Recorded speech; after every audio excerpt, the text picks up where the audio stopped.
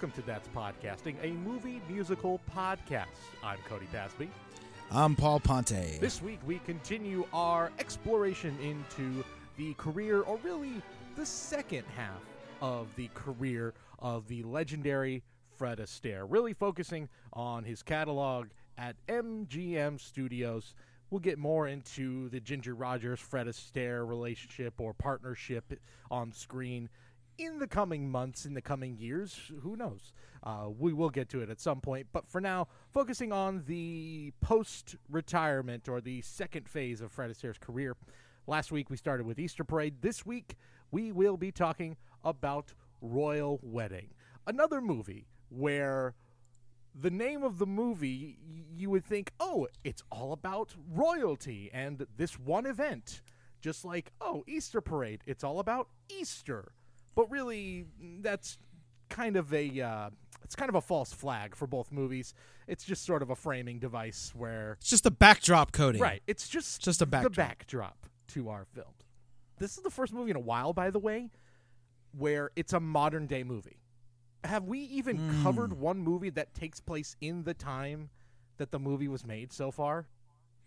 I don't believe so. I think they were all period pieces. Yeah, I think everything has been a period piece. This one is kind of a period piece because I think technically this is the royal wedding, by the way, of Queen Elizabeth and Prince Philip. And that happens maybe a year earlier or earlier that year? Yeah. This is where my royals knowledge fails me. But Let me see. Let me find out. Prince Philip wedding. So if you're really, really pulling teeth here, yeah, sure, it's a period piece. 47. Okay. A couple years before. It's not really not that. Yeah. It is a modern. Yeah. This is like saying, like, oh, Uncut Gems is a period piece when it's like, it's 2009. Like, don't give me, no, it's 2012. Like, don't give me period piece quite yet. Then Fred Astaire comes in. This is how I dance. Hatsa. Don't lean on the glass, Fred. Don't lean on the glass. But please, lean on the walls. Lean on those walls. Oh, man. I cannot wait to talk about that. Yes, if you do know this movie, as Paul is doing the camera trick. Too bad this isn't a video podcast because I am spinning my webcam. You just justified making it a video podcast by doing the Fred Astaire climbing up the walls, dancing on the walls camera trick. This is the movie where that happens. It might be the most famous scene of Fred Astaire's career. I've seen that scene before, but going through this podcast, obviously, I'm going and seeing movies I never really took the time and watched in their entirety. Didn't know that this was the movie that was from, like, just off the top of my head. So when it came, I was like, here we are. Here it is. Inception, eat your heart out.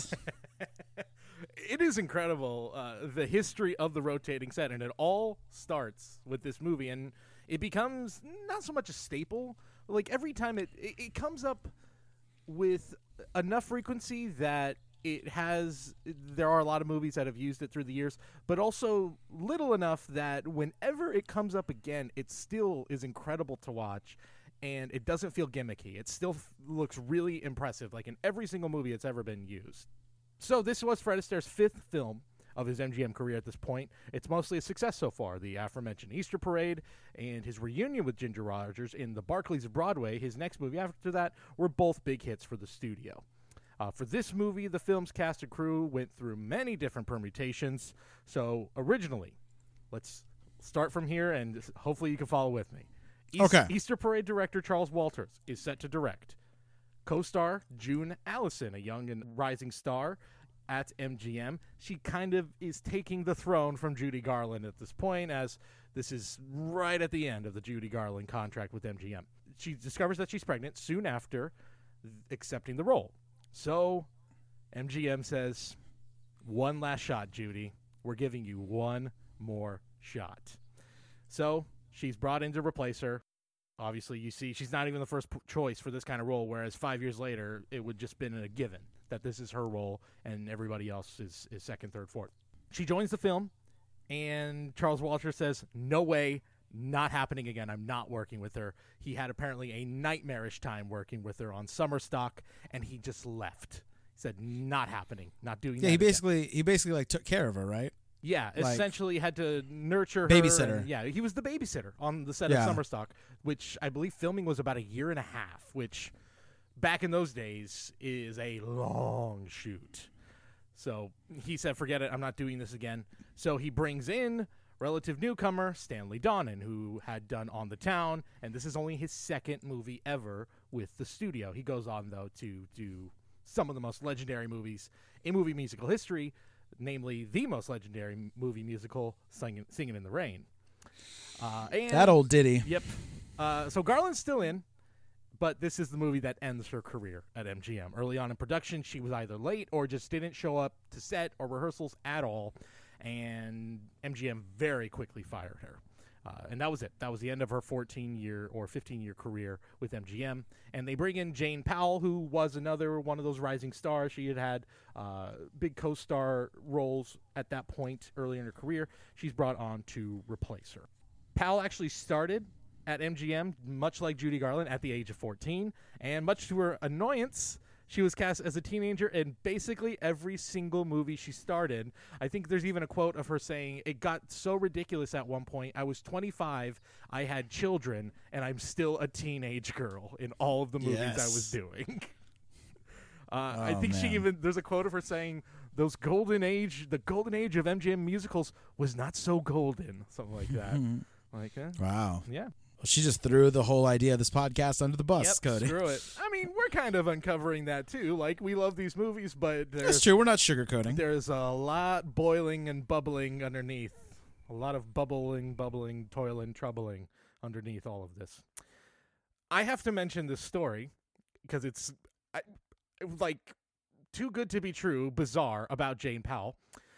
Apparently, she was gifted diamond rings by her husband at one point in her life, but had a fear of needles, and she did not have her ears pierced.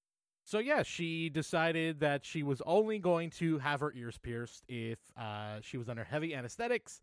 So when she was having her third child, she said, "Hey, doc, can you pierce my ears while you're delivering my baby?" Doctor agreed, first of all. And while you're at it, how about a pedicure? I mean, this is also the time where doctors are like, you know what? You're feeling a little stressed. Here's a pack of Marlboros to really yes, to really settle things down. less throat burn. Yeah, exactly. Yeah. Thank you. So, yeah, she walked out with her third child in hand and 2 beautiful diamond earrings in her ears. So, there you go. Peter Lawford also co-stars in this movie. Yes, the not forgotten, but the Pete Best of the Rat Pack, if you will. Oh, This is, man, if you want to, I don't know who that joke is for. A 30-year-old making a Pete Best joke about the Rat Pack. That really is some deep levels of... You are crossing so many generations in that one line. That's what I'm trying to do. We're trying to make this a multi-generational podcast, so there you reaching go. out to all of you.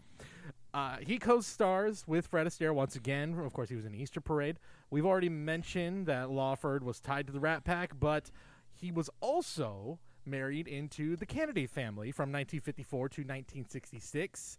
I didn't realize this. You can actually see him in the famous photo of JFK Jr. saluting his father's body at the memorial service for John F. Kennedy. Oh, wow. Yeah, he's actually in that photo. There was also a falling out with him in the Rat Pack that apparently... Oh, but they all seem so easygoing. Yeah, I know, right? So easygoing. Frank Sinatra basically told Peter Lawford, hey, maybe tell Jack Kennedy to calm things down with all that mafia talking me, huh? And he didn't, really. And so he cut him out of the Rat Pack. And then years later, he tried to reconcile their differences at a performance in Vegas. Peter Lawford was in the first couple rows of a Frank Sinatra performance. He was going to go visit him afterwards. And Frank Sinatra refused to go on stage until he was escorted out of the building. Oh, wow. Yeah. Frank Sinatra, classic good dude. Known for being really nice and mild-tempered and understanding. Oh, man. I have a feeling there's this how many times am I going to mention pro wrestling in this musical podcast? I don't know. Every but week. There's this whole thing with Hulk Hogan where, he was as the most famous You might say the Frank Sinatra of wrestling, the most famous person in the history of the Elvis, or if you will. But he used to do a thing where they would joke about it, where he would stroke his Fu Manchu mustache, and he would just say like, "That's not going to work for me, brother." And anytime he wanted to refute anything that was going to happen, and I just picture the same thing with Frank Sinatra, just him just being like, "It's not going to work for me, Jack," and then they're just like, "All right, whatever you say, Frank, whatever you say." There's so many stories of like guys just being like, "Hey, Frank, how's it going?" And he literally just gets beat up by all of Sinatra's thugs. Like, it's just madness. Like, I would never, ever just, if I was in that time and I saw Frank Sinatra, I wouldn't say a word to him. Because you just don't know. I think all you can do is just tip your hat in respect. Even that might be too much. He might be thinking, I think he'd like what that. are you trying to say there, bub? I think he'd like a nice little bow of like, oh. A bow. Yeah, Exactly. like showing your belly. You know what I mean? You're just like conceding. "Oh, hello. Sorry, sir. Didn't mean to be in your presence." Speaking of classically nice dudes, a funny story, or should I say an overtly racist story, about how lovely. how Peter Lawford first came into contact with the Kennedy family and his future father-in-law, Joseph Kennedy. In his early 20s, Peter Lawford worked at a country club. He would often be seen having lunch and hanging out with many of his black coworkers, and club member Joseph Kennedy, his future father-in-law as mentioned, did not approve of this behavior and requested that he be fired. Hey, everybody, maybe the Kennedys suck. I don't know. Maybe Camelot sucked. Camelot. You might say you found it a bit bizarre. Funny enough, the music and lyrics for this movie, the music is written by Burton Lane, who goes on to write Broadway hits like On a Clear Day You Could See Forever and Finian's Rainbow, a movie that Fred Astaire would eventually star in. And the lyrics were by Alan J. Lerner, who would have a very successful writing partnership with Frederick Loewe, and they, of course, wrote Camelot together, as well as Brigadoon and My Fair Lady. Well, look who brought it all back together. That's right. This guy, damn, Cody. I'm impressed by that segue. That's fantastic. Bringing it right back to topic. That's why they pay me the big bucks. Exactly. And by that I mean, happy to get 10 downloads. The story of this movie is actually based loosely on Fred Astaire's own life. His sister, Adele Astaire, and him were a very popular vaudeville duo and a stage duo throughout the 1910s and 1920s. But in the mid-20s, Adele broke up their stage act to marry Lord Charles Cavendish. They would eventually marry in 1932. By the way, so that means Jane Powell in this movie is playing the sister of Fred Astaire, despite being 30 years younger than him. He could be her father. Yeah, it's a bit obvious. I mean, Fred Astaire, he's one of those people that he kind of looked the same age for like 30 years, where he looked older from the time he was 20. So That's like true. from between when he was 20, he looked like he was 40. When he was 30, he looked like he was 40. When he was 50, he looked like he was 40. It's just, I was going to say the one benefit of that, and of course of dancing your whole life, is he looks fantastic for his age. He's 52 here.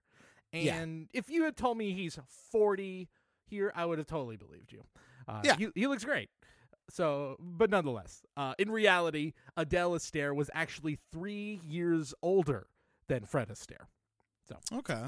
And yeah, as mentioned, this is a movie that's actually taking place and celebrating the real-life wedding of Queen Elizabeth and Prince Philip. There is some footage at the end of the movie.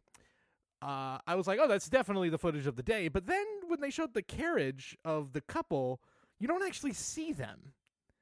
So part of me is like, could they not use the footage? Because I feel like England does have some weird laws about using Parliament footage and royalty footage. So maybe they're like, no, you can't actually show them. But Yeah, like you could use the stock footage, but you can't show the royal family. yeah, you can't actually show them coming out, and you can't see the queen and all. Well, of isn't that. it like all appearances above the royal family have to be completely That's probably what it is. like approved? Yeah, that's probably what it is. I watched The Crown. And much like, and you know, they're the queen and the royal family's in cahoots with Sinatra, and they probably said they're not gonna. Old Peter Lawford's in this. Nuh-uh. Too much respect for old Blue Eyes. You saying Prince Philip stroked his Fu Manchu and said that's not going to work for me, brother? That's exactly what I'm saying. Let's talk about the movie, which begins with the song "Every Night at 7," which is the title of the big. I guess it's a Broadway review. It's not like a. It's sort of vaudeville, but it's not vaudeville because now we're past the era of vaudeville. So it's just a big Broadway review where we're introduced to the. Wouldn't you know it? What a novel concept! A song and dance stage duo. How original for movie musicals of this era. Every other musical we've talked about is this formula. And I mean, you kind of get it. Like, this is what they're like. It's easy to churn them out with more music and just keep it going. Like, it's easy to frame stuff around this where we don't have to come up with big original numbers. We can just be like, you're on stage now and you can sing. So I get it. It's fine. It's the brother and sister act, Tom and Ellen Bowen, played by Fred Astaire and Jane Powell, respectively. And they are performing a suitably royal and lovely choreographed number to kick things off. After the show, in Tom's dressing room, his assistant shushes him as the news of the royal wedding is announced on the radio. He then promptly shuts it off when news of a hurricane in Florida is then announced. So there's a few good moments like that where they're just like, haha, we're going about our business. Yeah, it was very funny. It was Forget the a rest very of funny this. joke. So also shows nothing has changed in terms of our priorities as a country. Oh, no, not at all. Nothing's changed. The two go out for a nightcap afterwards where they meet up with their friend Irving, played by Keenan Wynn. By the way, Keenan Wynn, one, you may recognize him from some roles when he was an older fella in Dr. Strangelove. Also, he is the son of Ed Wynn. And oh, wow. Keenan gets into acting before Ed Wynn, and he convinces his dad, hey, you should try it. You'd be really good. And, of course, Ed Wynn has a very successful career doing voice acting and, in iconic roles in children's movies. So, good on him. So their friend Irving tells Tom and Ellen that he got them a gig in England during the royal wedding, and they'll be leaving in 10 days, which is perfect for Ellen, as her two boy toys run into each other at the bar, that big, tall southern dude with that big old belly laugh. Tom, and Irving make their exit as her and the other boy toy get into a brawl at the bar. Yes. As a very good... I like this little running gag at the beginning where, then we go to Men the are boat. literally fighting over her. Yeah, we go to the boat, and there's a third guy. Mimbo number 3 now shows up, and suddenly she hears the voice of a tall, dark, and handsome British fellow, played by Peter Lawford, that catches her attention. Her southern boy toy tries to say goodbye. She rushes him off the boat, and then he gets into another brawl with the man number 3 as they set a sail or set off on their journey across the Atlantic on their way to a new gig in England. On the boat to England, she runs into that British boy toy who introduces himself as Lord John Brindale. He soon figures out that he knows Ellen from her show, and they develop an instant kinship thanks to their philandering behavior. Yeah, they're almost like, it's a little less overt because they can't show her making out with a bunch of men because that would be too scandalous. Hers is more just like, just hang out with these guys, they're all right, you know what I mean? His is a little more overtly sexualized. But I do appreciate the fact that it's not necessarily equal because of what I just said, but at least it's kind of like she's not being judged for this behavior. Yeah, agreed.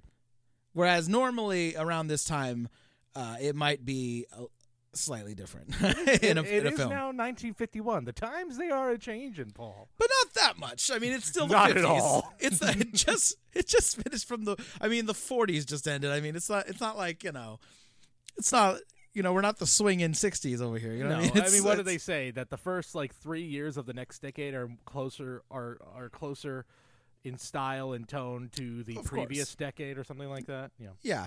So I do appreciate that. It's like that. Especially I do appreciate that she's kind of a co-lead.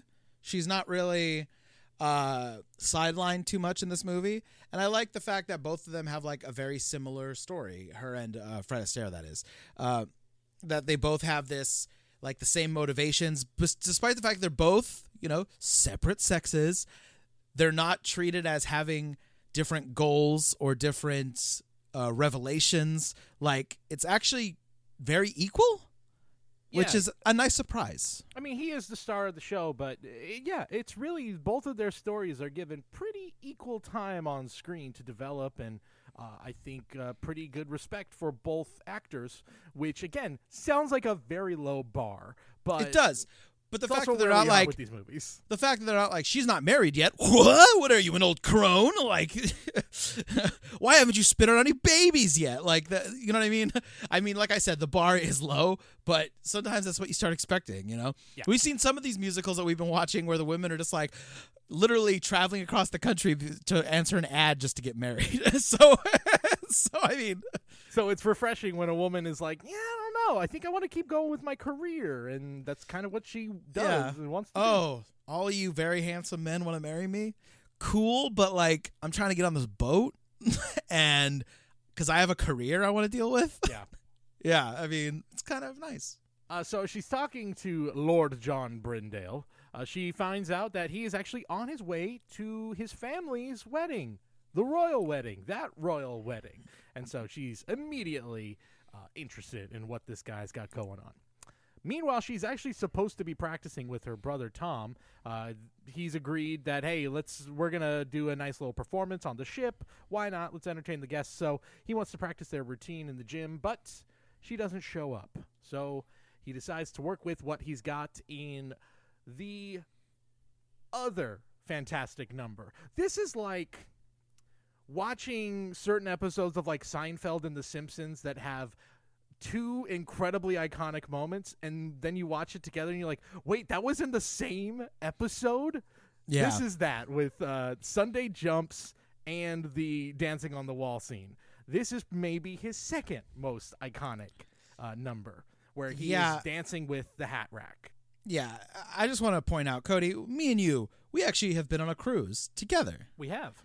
Do you recall any place in that where the indoors had a ceiling as high as the gym in this boat? Of all the rooms, by the way, that needed a tall ceiling, I'm gonna guess the gym was not the priority that needed this. This is what I love about this time of making movies. It was just, people got it. You're watching a movie. It's not real. Yeah. And because there is a cut where we zoom all the way out and you can literally see the set ending. You can see the top of the set and where the background is, where it begins, where you are literally like, you are taken out of the moment. We need to get that crane shot. I don't care. We're getting the crane shot. But no. Doesn't matter. I don't care. People will understand. They're going to be focused on him. And guess what? They're right. It looks so, I don't even care that you can see that he's on a set. I feel like my favorite scenes from this era of movie musicals are ones like this, where an actor just gets to have at it with the environment around them. Like there's a scene in Summerstock where Gene Kelly messes around with taps on a newspaper and tears it up with his feet. It's really good. There's from Singing in the Rain, which Stanley Donen does a year later, the Moses Supposes scene, where they're just messing about with the guy and his hair, and it's really fun. And this is very much in the same vein. It's so fun. It's incredible. My heart was literally swelling as I was watching this scene. It just makes me so happy. Fun fact, Fred Astaire apparently tried out 30 different commercially purchased hat racks to dance with before telling producers none of these are working. You need to make a custom one. Well, he probably needed to be perfectly weighted and I was going to say, you can tell there's definitely weight to it at the bottom that doesn't look normal. No, and it has to be weighted heavily in the center so that he can spin it and it continues in the same rotation at the same spot. It's very specific to what he's doing. So if you buy one, even if it is heavy enough to spin that way, the idea that it's probably perfectly balanced in that way is unlikely. Exactly. The props department made a custom hat rack for him that cost $900 to build, which in 2020 dollars is $8,875. Let's put that in perspective. I decided I'm going to go on Amazon. How much is a hat rack going for right now? The most expensive one I could find was $400. This one was nearly $9,000 in 2020 money. Hey, whatever. You got to do it. You got like if you don't have that hat rack, this scene is not nearly what it is. Exactly. Also, do you remember? And it only dawned on me when I read this. It was like a light. It was like a part of my brain that was blurry suddenly cleared up. There was a commercial in the 90s with this scene from the vacuum company Dirt Devil. First of all, do you remember Dirt Devil vacuums? Which yes. How are they even? Are they even still around? Are they out of business? I'm not sure, but I remember. Did the Dyson company suck them up? Hey, da da da da da da. Whoop, whoop, whoop, whoop, whoop. My bow tie is spinning right now. Yeah, there was a Dirt Devil commercial in 1997 where they inserted their new vacuum in the scene instead of the hat rack. The only reason it happened was that the widow of Fred Astaire gave it its blessing, but Astaire's daughter Ava called it, quote, the antithesis of everything my lovely, gentle father represented. So don't think she was a fan of that. But anyway, great number. So much fun. I love it. So after his solo practice, Tom runs into Ellen, who introduces her to John. They receive a telegram, but John says, forget about it, as... boy, let's just toss multiple pieces of paper into the ocean right off this boat. What's the worst that could happen? Yeah, nothing wrong with that. Nothing wrong. Nothing wrong. That might come back to bite us in about 50, 60 years. No. Who cares? We won't be here to see it. Actually, Jane Powell, I believe, still with us, 96 years old. So, 91, Cody. 91, let's not be rude. I'm sorry. I apologize to Jane Powell and the Jane Powell estate. 91. You don't look a day over 75, dear. Actually, I think I did see a picture of her. She actually looks great for her age. So, way to go, Jane Powell. Yeah, this is my mind is dumb, and I initially thought, wait, they're sending letters to a boat in the middle of the ocean? Huh? And I just realized they're definitely using Morse code of some kind, right? Right? That's what they're doing. A telegraph, maybe? Yeah, that's what it is. That's what it is. Like telegram for, so-and-so. Yeah, I'm assuming. Yeah, okay.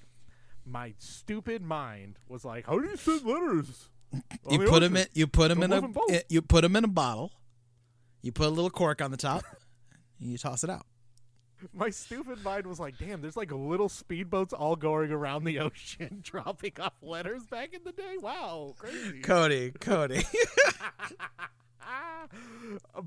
Because in my mind still everything works like a Looney Tunes cartoon. So if you look, I still think the stork delivers babies. I can tell. Oh. That night, as promised, Tom and Ellen do perform for the ship guests in the song Open Your Eyes, which starts off as this romantic waltz sung by Ellen as Jane Powell gets a shot to show off those wonderful, rich, strong vocals. By the way, her voice was so beloved that she actually sang at the inaugural ball of Harry Truman in 1949. She sang in front of 4 other presidents. She sang in front of the Queen of England herself. And at the 1956 Republican National Convention, she sang the national anthem. So we have gone from beautiful Jane Powell singing the national anthem at the Republican Convention to Laura Ingraham and Raven Rudy Giuliani. So things have definitely gotten better. Definitely. Yeah, definitely. The number quickly turns into a comedic routine. I love that the very subtle change about halfway through, because admittedly, if you are, there are high quality versions of this movie available, but like if you are gonna watch this and stream it, I think it's on Amazon. It's free to watch, pretty much anywhere because it is in the public domain, which we'll talk about later on. The copy I saw was pretty good. It's on a Tubi. Yeah. I saw that. TUBI. Yeah. Yeah. So there was a moment where I thought, uh-oh, the tracking for the shot is something's off. But I realized, no, they are showing you the movement of the boat with the camera movement. And then, of course, they cut to a big storm hits, and it becomes this comedic routine as they plow through the storm, and the dancers are slipping and sliding around the stage, avoiding objects, falling into people's laps. There's the bass drum rolling across the stage had me in stitches. I thought that was so dumb and funny. Yeah, it's a great little set piece. It is. It's a really fun piece. And I feel like it's made all the more impressive when you realize this is only Stanley Donen's second movie ever. And then a year later, he's doing Singing in the Rain and Seven Brides for Seven Brothers. And I feel like you can kind of see the genesis of that creativity in this movie with this number, the hat rack, and, of course, the dancing on the ceiling. Like, he is a different creative mind. Or, I mean, some of these ideas Fred Astaire had for years, but for him to be the guy to be like, let's do it and figure out how to do it. You just get a very early glimpse of he's definitely a special talent. Yeah, there's definitely an evolution going on of style, and it's kind of cool to be able to see it, like especially being able to see it with different technology as it advances throughout, his career as a director. So it's kind of cool, and then like especially in this, you get the revolving set and different stuff, different tools. But I read here that. We were talking about we're going to get to the revolving set when we get to it. But apparently, Fred Astaire had an idea for that like as early as 1945 or something like that. Or no, back in the 20s, he said he first had the idea for it. Can you imagine being in like the 20s, just having that idea? It's nuts. This is his magnum opus, that scene. Yeah. It is everything his entire career had been leading up to. And the fact that he does it so flawlessly at, 52 years old is incredible. Also, this scene on the ship is actually inspired by real events. When Fred and his sister Adele were on their way to England, and they actually did a dance where they were slipping across the floor. I think Adele needs a producer credit here. Yeah, she's all over the place in this movie. So, yeah. Go Adele. She was a movie star for a little bit. I think they were in a movie together, but it was like a Broadway review, so they didn't actually star together in it. So they actually never starred on screen in the same scene together. Basically, as her career ended, his career began, at least on screen. So they have arrived in England, and we get the classic, I feel like any time in this era of movies you arrive in England, you get all the shots of the big marquee landmarks across London. All they needed was just the dun dun dun dun dun dun dun dun dun dun to top it all off. They meet up with Irving's brother, Edgar. Oh, look at this! Also played by Keenan Wynn. Also, the case of the first two twins who have different accents completely. I love that. I was like, funny. I was like, okay. At that point, because of that, I was like, well, obviously that's not his brother. He's playing some weird game where he thinks his brother who lives here should have an accent. And it's like, oh no, that is his brother? All right, okay. Wonderful. I should say, you know what though? I said that you can't be like related and have different accents. I think though, Christopher Nolan and Jonathan Nolan, who both were raised together in England, but I think Jonathan Nolan, I saw something like a Westworld behind the scenes, and he has an American accent, whereas Christopher Nolan has a British accent. I guess it depends on if he moved here when he was like young enough to that it young enough to yeah. Anyway, so it's a real thing, although not sure it goes as extreme as this, where he's literally like typical New York accent, and his brother has very proper English accent. But it's a very funny bit. Yeah. I do also enjoy the taxi driver. Oh, yes, my lord. And he goes like, yes, governor. Yes. He straight calls him governor, and I was like, no. I bet you that's his voice, too. I'd have to look it up. I wouldn't be surprised. But it was just funny. It was just like, how English can he be? He says, oh, well, thanks, governor. Yes. Absolutely, governor. He's just like so over the top. I loved it. Tom steps out with Edgar as Ellen goes off to meet John. As the men step out, Tom has a chance encounter with a woman, Anne Ashmond, played by Sarah Churchill. That last name, if you're wondering, oh, she's an English actress with the last name Churchill. Could she be related to Winston Churchill? Which sounds like a ridiculous thought. Well, guess what? She's the third daughter of Winston Churchill. Yes. Wow. I could not believe that when I read that. She was sort of like, if you know your U.S. history, was it the daughter of Teddy Roosevelt who was sort of the, like, on-the-town socialite who was almost shunned from the family? You know who I'm talking about? I know. I don't remember if that's the one, but I remember that story. She is very, from everything I was reading about Sarah Churchill, she is very much in the same vein, where even I think later on in life, Winston Churchill sort of disowns her. She, after this movie, she was like, her star was on the rise, but she was a heavy partier, a heavy drinker. Oh, yeah. She went to got jail. Arrested, went to jail. And, Winston Churchill just completely disowns her. I think she ends up having a fine career after that, though some problems here and there. But she doesn't do acting at that point, but, her life is fine for the most part after that. Oh, Cody, apparently she was romantically involved with an African-American jazz singer and painter named Lobo Nocho. And there were reports that the two might marry.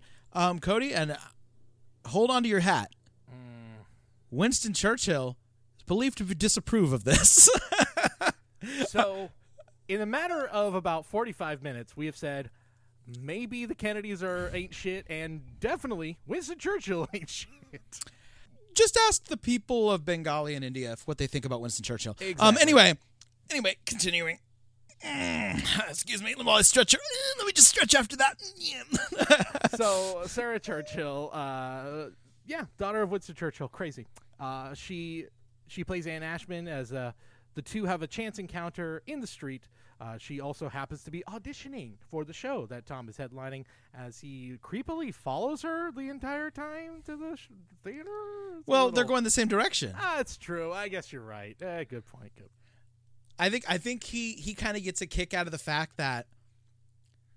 She assumes he's following her.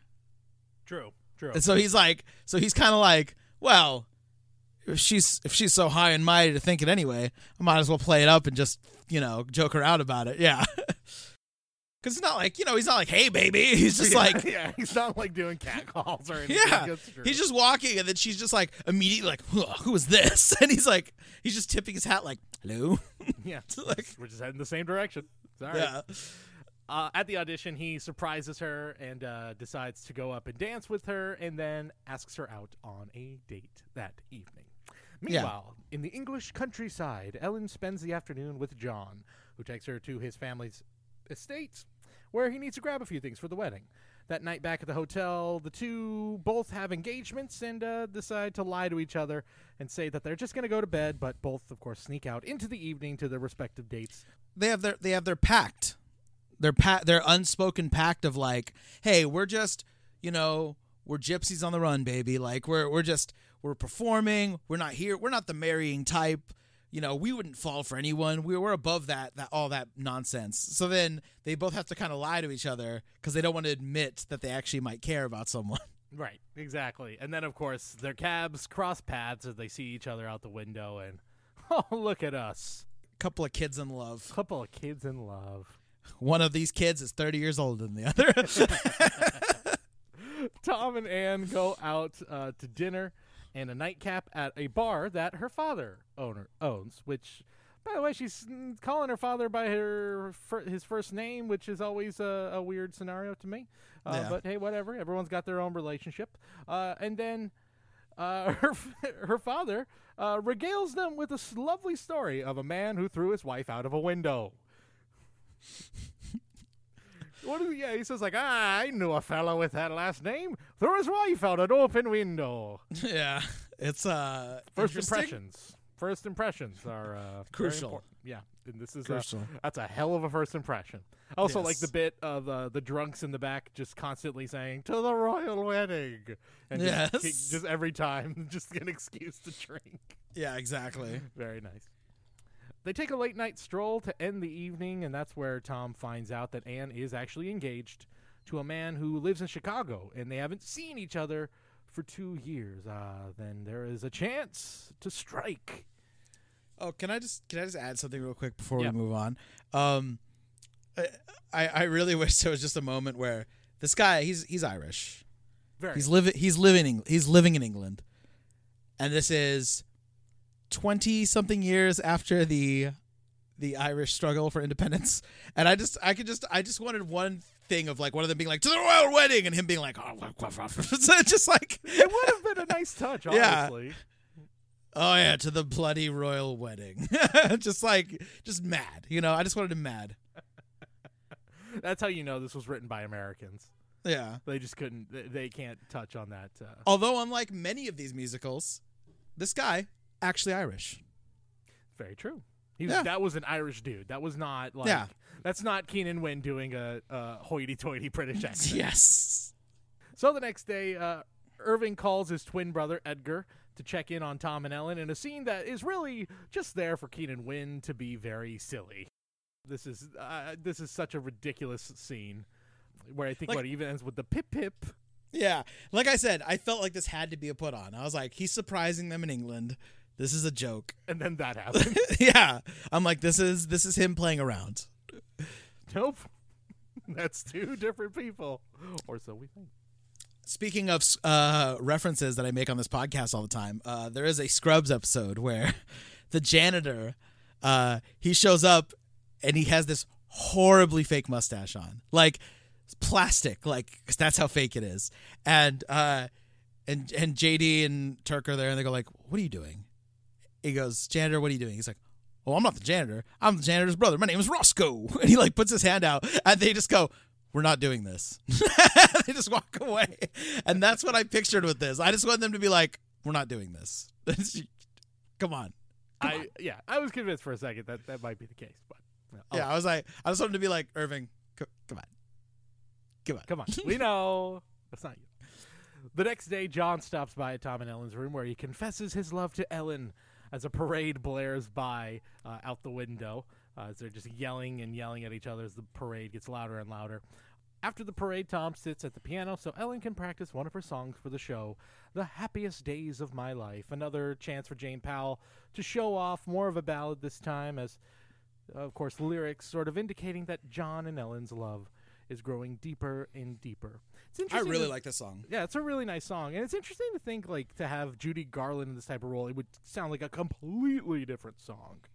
Oh yeah, I didn't It even would still think sound of that. great. It would still sound great. Both ways sound fantastic. It's just a completely different style of singing. Oh yeah, completely different vocal tone and timbre and all that. Yeah. I think Judy prided herself on not being this sort of operatic, songstress. At practice the next day, Anne tells Tom that she can't meet with him that night because her fiance is going to be calling her from Chicago. And then back at the hotel, Ellen receives flowers from John, who also has some unfortunate news that he won't be making the opening night performance and the after party. So both are now without a date for their opening night soiree. And so they decide, hey, you know what? Let's go together. Brother and sister in arms. Very nice. And it's opening night of Every Night at 7. And we kick things off with another comedic number. And I swear to God, this is the actual name of that song. How could you believe me when I said I love you when you know I've been a liar all my life? That's the name of the song. This is also the name, I'm sure, of like a Panic at the Disco song. You know it is. That's I love that. This is apparently the record holder for the longest song title of any song in MGM musical history. Because of course it is. Oh my God. The two play a couple of inelegant city slickers. This is like a more PC version of the Couple of Swells number from Easter Parade. Yeah. Where we're just like, okay, fine, we'll stop doing the hobo clown thing. But they're still, these sort of street tough, like I said, inelegant city And folk. Some people say parodying, doing a parody of Gene Kelly. Yeah, I saw that he's doing a parody of he's doing a Gene Kelly parody. And I should say, like, they were very good friends. Like, they really respected each other a lot. They said like the stomps and the strides and the straw hat and all that. It's very, very Gene Kelly for sure. So, but yeah, it's more of a hey, we're just having fun. This is not a John Lennon writing "How do you sleep at night" to Paul McCartney moment here. But yeah, I can see that. This definitely has the Gene Kelly vibe to it. After the show, Johnny is backstage as he showed up after all. Johnny actually decided to ditch his engagement and go to the after party to meet with Ellen. So Ellen and Johnny go about after the show as Ellen sings another ballad declaring her love for him, a song called Too Late Now. A lovely song, another really lovely song, and she's just got this beautiful voice. Also, this song is this whole scene is definitely shot in daylight, right? Like, that was all I was thinking the whole time. Oh, probably, yeah. You could see it. And again, I think the quality of the version I was watching had to do with it. It was really, really obvious at one point. I'm like, they literally like put a filter in front of the camera to make it a little darker. Sometimes you see it even now, like on TV shows. Yeah. And it's always obvious. Like, you can tell if something's not shot. I was also thinking that's a lot of people on the lake rowing boats at night. It's a lot of people. Yeah, that's a good point. You not just say not a lot of night rowers. Not a lot of night rowers. Usually there's some shifty business going on if you see a boat out in the middle of a lake at night. You saying people are dealing drugs on the boats? That's exactly what I'm saying. That's where it happens. I don't know if you watched Ozark. That's the den of, that's the nexus of it. That's the I tried watching Ozark. A little too happy. Yeah. Made me feel a little too good about life. Oh man, so much energy. I've just been putting off watching the newest season because I'm like, we're all doing shelter in place. We're all stuck at home. Do I need something that's just going to bring me down the whole time? Like, yeah. I just tired watching Ozark, wired watching movie musicals in quarantine. Let's feel good, people. Exactly. So meanwhile, Tom heads over to Jamie's bar for a late night drink after the after party and to see what Anne is up to. Jamie tells Tom that the call from Chicago never came through. That dirty crook from Chicago working at a department store trying to make a good living. Jamie tells him that Tom would be a better man for Anne anyway before Tom heads out for the night. As he heads back to his hotel, he walks by the theater and grabs the picture of Anne in the advertisement in front of the theater and then heads back to his room as he sings and dances with the picture in his arms. And, of course, this is that iconic number that we have been teasing the whole time. You're all the world to me. One of the most iconic dance scenes of Fred Astaire's career, maybe the most incredible dance scene of his career. And even more incredible that it's still so impressive 60 years later. It's the gimmick has not worn off at all. It's still a technical marvel. So I just wanted to point out, once again, a couple of things I mentioned earlier, specifically the equality of the double billing here. So this is what we have in the musical tracks. First one, them together. Second one, Astaire dances. Third one, she sings. Fourth one, them together. Fifth one, she sings, then he dances.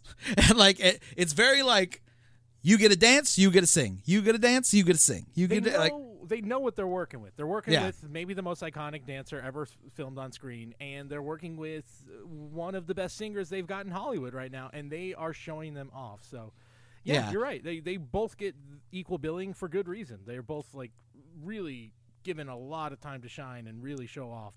So, one thing I really appreciated about Fred Astaire in this is the patience that he has.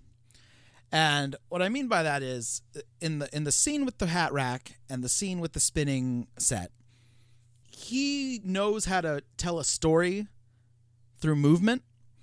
So in the beginning, he's very like, oh, what's going on over here with this hat rack? You know what I mean? Like he kind of eased into almost like it's an accident, like a happy accident. He's feeling it out, yeah. Yeah. And then the same with him dancing in the room. He starts off very awkwardly going on to the next part. Like, oh, okay. So the whole time your brain is watching it, you know what's happening. You know the room is spinning. You know that he's dancing with the hat rack and he meant to do that. But in the beginning, you're going, oh, this is very talented. This is very interesting. But as it goes on, it gets progressively more and more intricate to the point where you're like, oh, wait, like we're almost in the beginning. You think he could be improvising here. And then it starts going, well, there's no way he is, because now he's doing stuff that you could never imagine doing just off the cuff.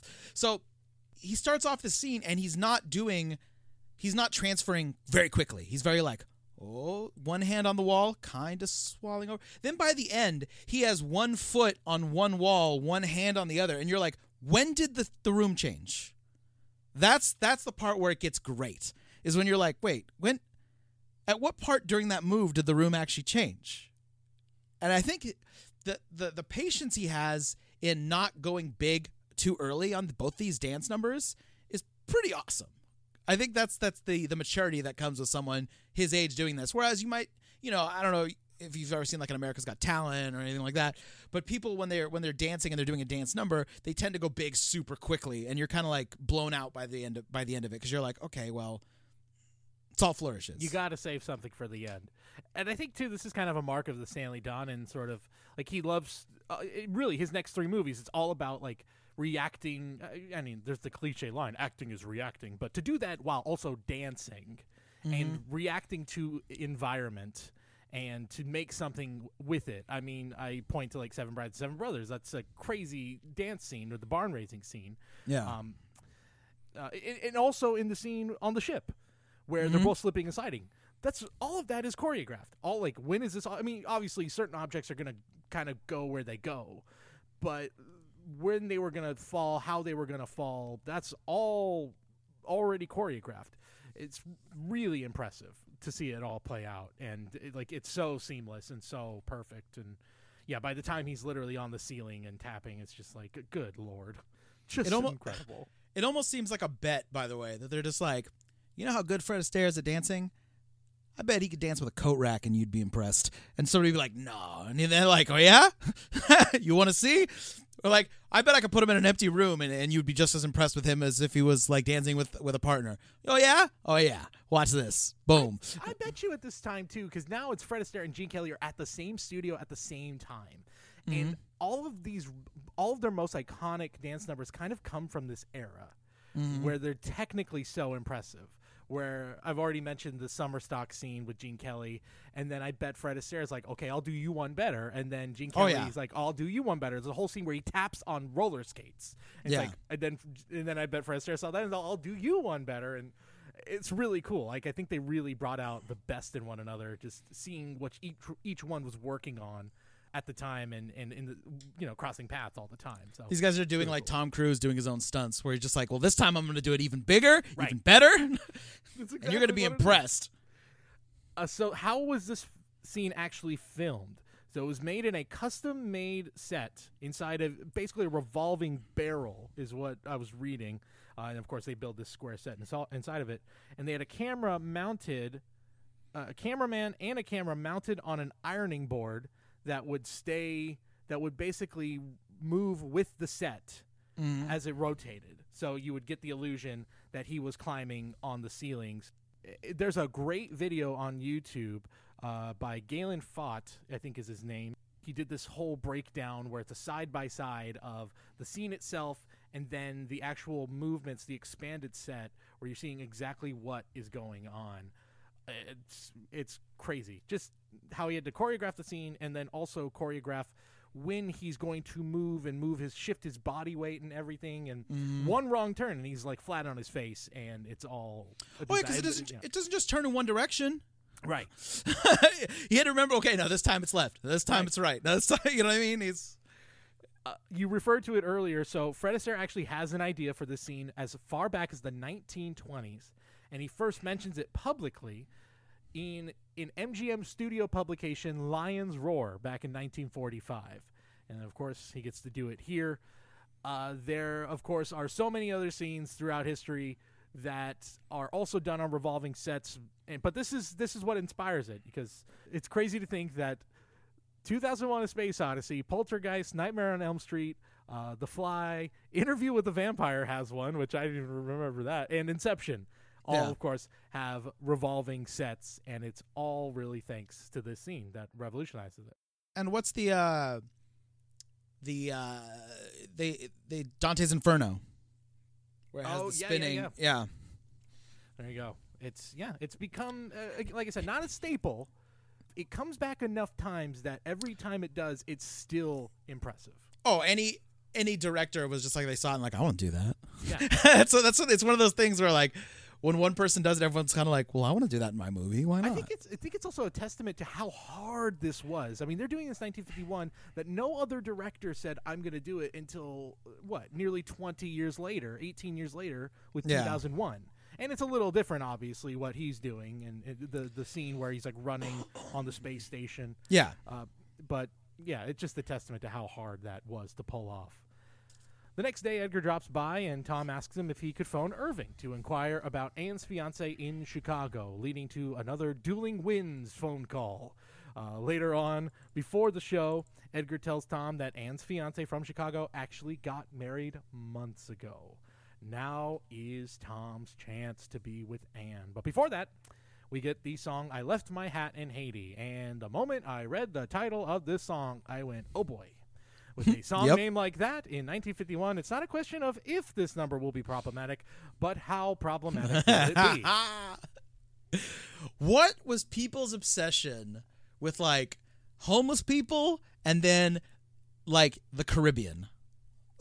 Like, I don't know why that area so specifically over and over again. I think at this time too, this is still the era of like when you go to Cuba and it's still like casinos and all that, and like people like that was their vacation. But they're like in New York. But a lot of these musicals are like, we're gonna talk about like Barbados and like everyone's. I think it's also because it's close enough that you could go there, but far enough away where you feel like, oh, it's still a mystery. And okay, yeah. So I will say this: number starts off not that bad. It's okay, despite the fact that we're in Haiti and everyone is white in this number. And then Jane Powell comes out clearly wearing darker makeup. Not good. Not good. He looks a little darker too. But yeah, but I don't think that's she is like obvious. His is like, I'm on vacation, I'm getting a tan. Hers is like, there's something wrong happening here. Something deeply wrong is happening. I will say, top-notch performance by that monkey. Great choreography right at the end. Yeah, very nice. Definitely. After the show, Tom checks on Ellen and sees that her and Johnny are a little preoccupied. So he steps out with Anne and tells her that he inquired about her fiancé and, yes, breaks the news that he is indeed married. And to his surprise, she is delighted, saying that the two can finally be together now. But, of course, Tom has cold feet about it and says, my work, my career, what am I to do? Anne tries to convince him. All the way till he drops her off at home, and he still is a little conflicted. Yeah. We go back to the hotel. Ellen tells Tom that John wants to get married to her, and she also feels conflicted about the thought about breaking up their dance duo. Who will Tom dance with?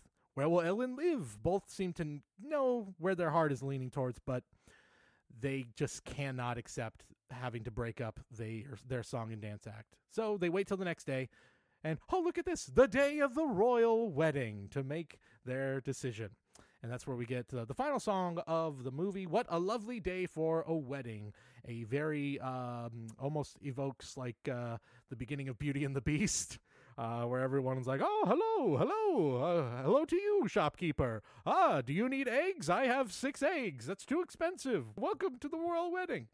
As Edgar strolls down the street towards Tom and Ellen's hotel, as all the jolly good chaps sing about the day's big event. And they go off to the wedding parade. And at the wedding parade, we see Anne and Ellen and Tom all looking at the newly married royal couple and starting to realize the mistakes, Tom and Ellen at least, realizing the mistakes they've made.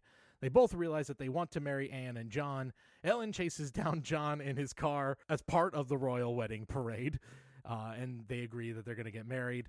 And then Tom finds Anne in a crowd, and the happy couples get married that afternoon after some obviously fantastic work by Edgar to arrange all of this, who said this is going to be basically impossible. You're not going to get married for 3 weeks. Never mind. At the end of the movie, you're all now married. Yeah. As they got married at a nearby church, and the streets of London are still full from parade patrons as the film ends. Yeah, two, I think a movie that, one, I don't think we gave it enough credit. There's some really good comedy in this movie. Oh, yeah. Very funny. Some very, very funny bits in this movie that hold up really well. But I think clearly a movie that is most notable for, really, really doing a great job of highlighting their two main actors. And, of course, just on a technical level, like, in a lot of ways feels like a game changer, this movie. Yeah, definitely.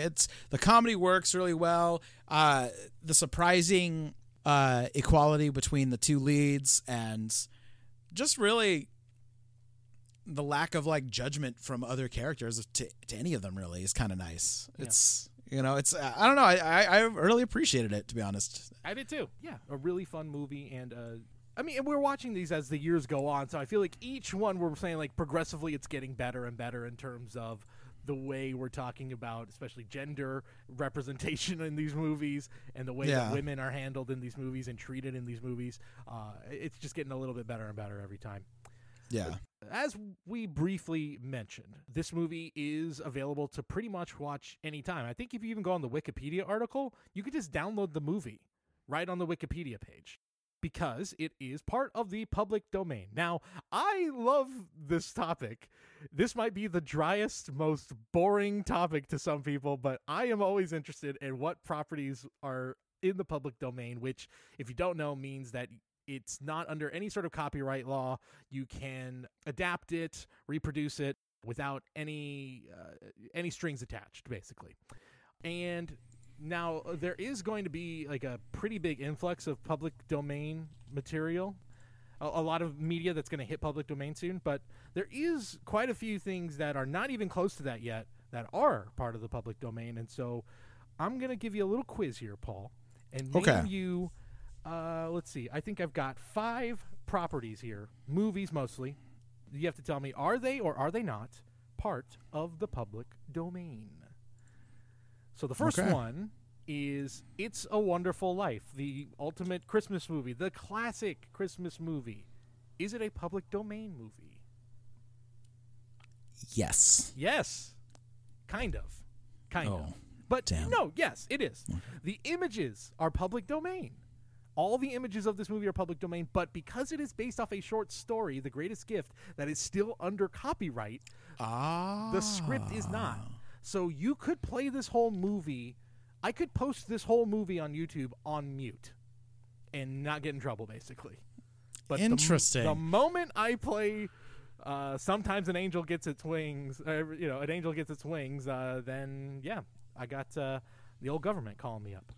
So your first question in this quiz started with a trick question. Yes, I apologize. I've deceived you. We're off to a bad start, aren't we? You sack of wine. Okay. Okay, next one. The famous Superman cartoons from Fleischer Animation. I mean, Superman. DC Comics. Everything's got to be wrapped up. Yes, public domain. It is public domain. Fleischer Toons, of course, really one of the juggernauts of early animation with gorgeous animation. Those Superman cartoons are incredible. They look so good. They really look well. Amazing. The only reason I know this is because I remember buying it. I remember seeing this in like bargain bins at like Walmarts or grocery stores for like $3, and it would have like all the Fleischer cartoons of Superman, and it wasn't branded DC Comics or anything. It just said all the Fleischer cartoons Superman, and I was like, that tells me that if you could sell it in stores that cheaply, it must be a public domain thing. Yeah. Oh no, 100%. By the way, other Fleischer cartoons that are in the public domain would be some of the early Popeye cartoons. I believe the rest of them are currently owned by United Artists, which is actually owned by the new MGM. So that's all wrapped up. I don't know where Betty Boop is at this point. I don't know if she's owned by anything. I'd imagine she is. Be surprised if she wasn't. Then again, who's making a Betty Boop movie in 2020? So maybe it's not that valuable at this point. Sorry, Betty. How about the Charlie Chaplin classic Modern Times? No. You're 3 for 3. Okay. I should have made this harder. No, but In fact, a bunch of Charlie Chaplin's movies just became public domain within the last couple of years, including The Kid and The Gold Rush. So pretty much all of the Chaplin movies of the silent era are now public domain. I want to say same goes for Buster Keaton as well. I also just saw Rhapsody in Blue is now public domain as of this year. So we could just make Rhapsody in Blue the theme song to our podcast if we wanted. All 15 minutes of it to start off every podcast.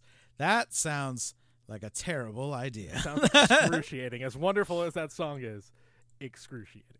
Yes. How about Night of the Living Dead from 1968? An iconic film. Defines the genre. One of the greatest zombie movies ever made.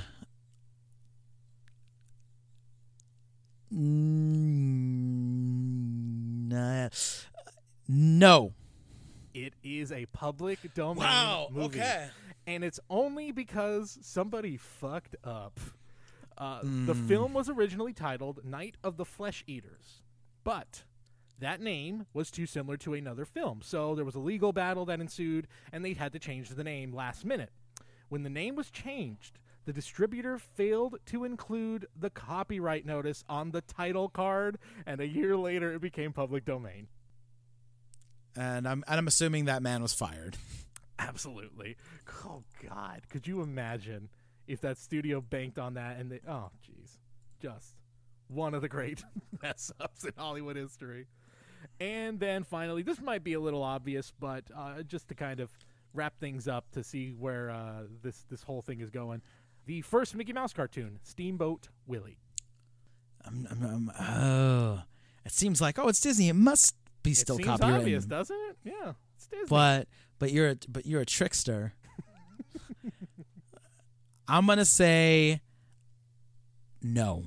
It is not part of the public domain. But guess what? Mark your calendars, folks. January 1st, 2024, Steamboat Willie will definitely be public domain. And the early Mickey Mouse cartoons will be public domain. Oh, because it's 100 years, right? Yeah, or I don't know exactly. There was a law in the 90s. I think it was Disney, the Gershwin estate, and a few other big studios and estates had a big fight about like what could be public domain and what couldn't. By the way, I think Royal Wedding is only public domain because MGM just forgot to do copyright for a couple of movies from 50 and 51. You didn't think about it. For one of the great studios of all time, I have a feeling that MGM was the shits as far as running things. It just an amazing creative bench, lacking from the top down. It sounds like. Also, by 2035, Batman, Superman, and most of the Looney Tunes will all enter the public domain. They can't I think there's some loopholes they could try. And there's going to be more relitigation, I'm sure, about like how long they'll extend it and stuff like that. But be ready. Like basically for the rest of our lives, all of the most iconic things in media are going to become part of the public domain, and we could just tear it all apart, do whatever we want with it, and just ransack it. Can you imagine just 5 different studios put out Superman movies in like the span of a couple of years? Yeah, dude. It might get real ugly where you think we are overloaded with superheroes and properties now. Oh dear Lord. Just wait. Just wait until the Betty Boop movie from 5 different studios comes out. Shoop boop ba doop. That's going to wrap things up for this week. Make sure to go to our website, moviemusicalpod.com. Make sure to follow us on Twitter at @MovieMusicalPod. You can like us on Facebook. We're also at Movie Musical Pod there. Of course, subscribe to us on Apple Podcasts. You can follow me on Twitter at Cody Pasby.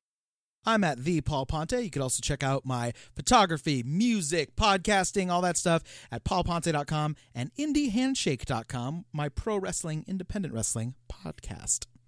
And until next time, hopefully we won't be on the public domain by then. I'm Cody Pasby. I'm Paul Ponte, and that's not going to work for me, brother. And we'll talk to you down the yellow brick road.